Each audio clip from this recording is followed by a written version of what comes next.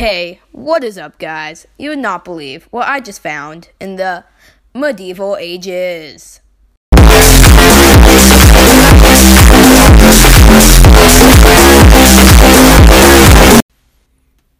Hello, and welcome to Asher's podcast. In this episode, we will be talking about bloodletting. The gruesome procedure of letting blood was performed practically everywhere till the 19th century. From a common sore throat to the bubonic plague, bloodletting was the solution to almost everything, or so believed.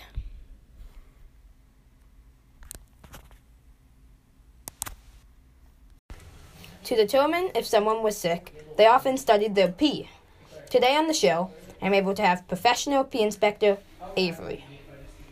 So, I'm not a pee inspector, but I have researched barber surgeons and their urine charts. It has different colors of pee, which they compare to their patients to determine if their humors are unbalanced. By looking at your pee, you're in trouble. After tasting, looking, and smelling at your pee, I can tell if your humors are unbalanced and will almost always recommend bloodletting. Even with all the information and charts they made, most medicine in the Middle Ages was mostly guesses and religious practices. The vast majority of people who were bloodlet had negative effects, as tissue cannot get enough oxygen, leading to tissue and organ damage. Bloodletting sometimes had beneficial effect by temporary. Yay! Now I have medicine person on the podcast, Bailey. I am Bailey. I study medicine. What is bloodletting? Bloodletting is the procedure of letting blood from someone to cure them of illnesses and to balance their full humors. Did bloodletting work? Bloodletting usually didn't have beneficial effects, but the placebo effect of drawing out the bad illness sometimes made people believe they were better, which in turn made their illness improve and made them more healthy. The procedure of bloodletting started all the way back in Egypt. It then spread to Greece in 3000 BC, where the too much blood was the cause of disease. In 200 AD, Greek philosopher and physician Galen created the theory of the four humors and the balance of them for optimal health. Come the Middle Ages, bloodletting flourished everywhere despite not showing real signs of working. Bloodletting used many different tools and techniques, including leeches. Leeches? No way. Yes, way, Maximo. No way. Yes? Yes. For medieval medicine, leeches had such a pivotal role that the word leech was used for doctor. Wow. For an earache, a leech on the bottom of your ear. A headache, 3 leeches on your forehead. Despite how often leeches were used in medieval medicine, they were a rare commodity. A leech collector had to wade in a murky pond for hours on end, coming up with thick, black freeloaders stuck to his calves. Maximo can tell you about the most common tools for bloodletting. The most common tools for bloodletting were a lancet and a fleam. A small 2-sided blade called a lancet was great for precision cuts and is still used today in modern medicine. The fleam is perhaps the easiest to find bloodletting antique.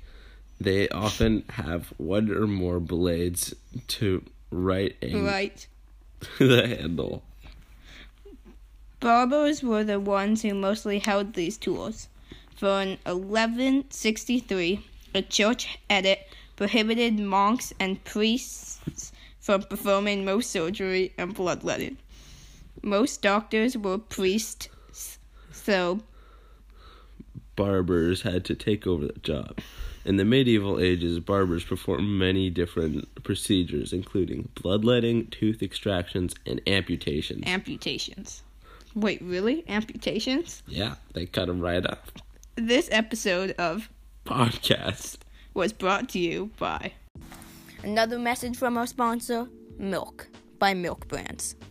Do you ever have that moment when you pour cereal into a bowl and then you reach for the milk and you realize that there actually was no milk and there was soy milk and you have a sad feeling? Well, end this problem right now and have Maximo come straight to your door and give you his milk. Call now for a 25.337589% discount. So, order today and you get Maximo coming straight to your house with his signature Maximo's Kitchen milk. It's not soy milk. It's Maximo milk. Another message from our sponsor, Maximo's Signature Kitchen. You ever want to wash your afro but don't want to look like a total Maximo the next day? Well, solve this problem with Maximo's Signature Afro Gel. Clean it right up and poof it right down. Call now for an 18.7% discount. 1-800-553-NO-MAXIMO-AFRO. That's 1-800-553-NO-MAXIMO-AFRO. It's an afro, but it doesn't poof. Maximo signing out. Yeah. Another special thank you to V-Bucks Scams. Want to win 500 V-Bucks? Just type in the back of your mom's credit card and we'll send you 52 V-Bucks. Help defeat Omega. Also, another message from Maximo's Signature Kitchen. You want new shoes, but without your foot hurting? Well, get Maximo's Signature Kitchen Smooth Foot. It smooths your foot right into the shoe. Maximo tested. Yeah, it works pretty well. Maximo's Kitchen, your place for everything from a kitchen. Thank you for listening to this episode of It's Getting Bloody. Special thanks to Maximo, Avery, and Bailey, and Maximo's Signature Kitchen, who sponsored this video of It's Getting Bloody in here. Indeed. By Asher. Signing off. Signature Kitchens, signing off.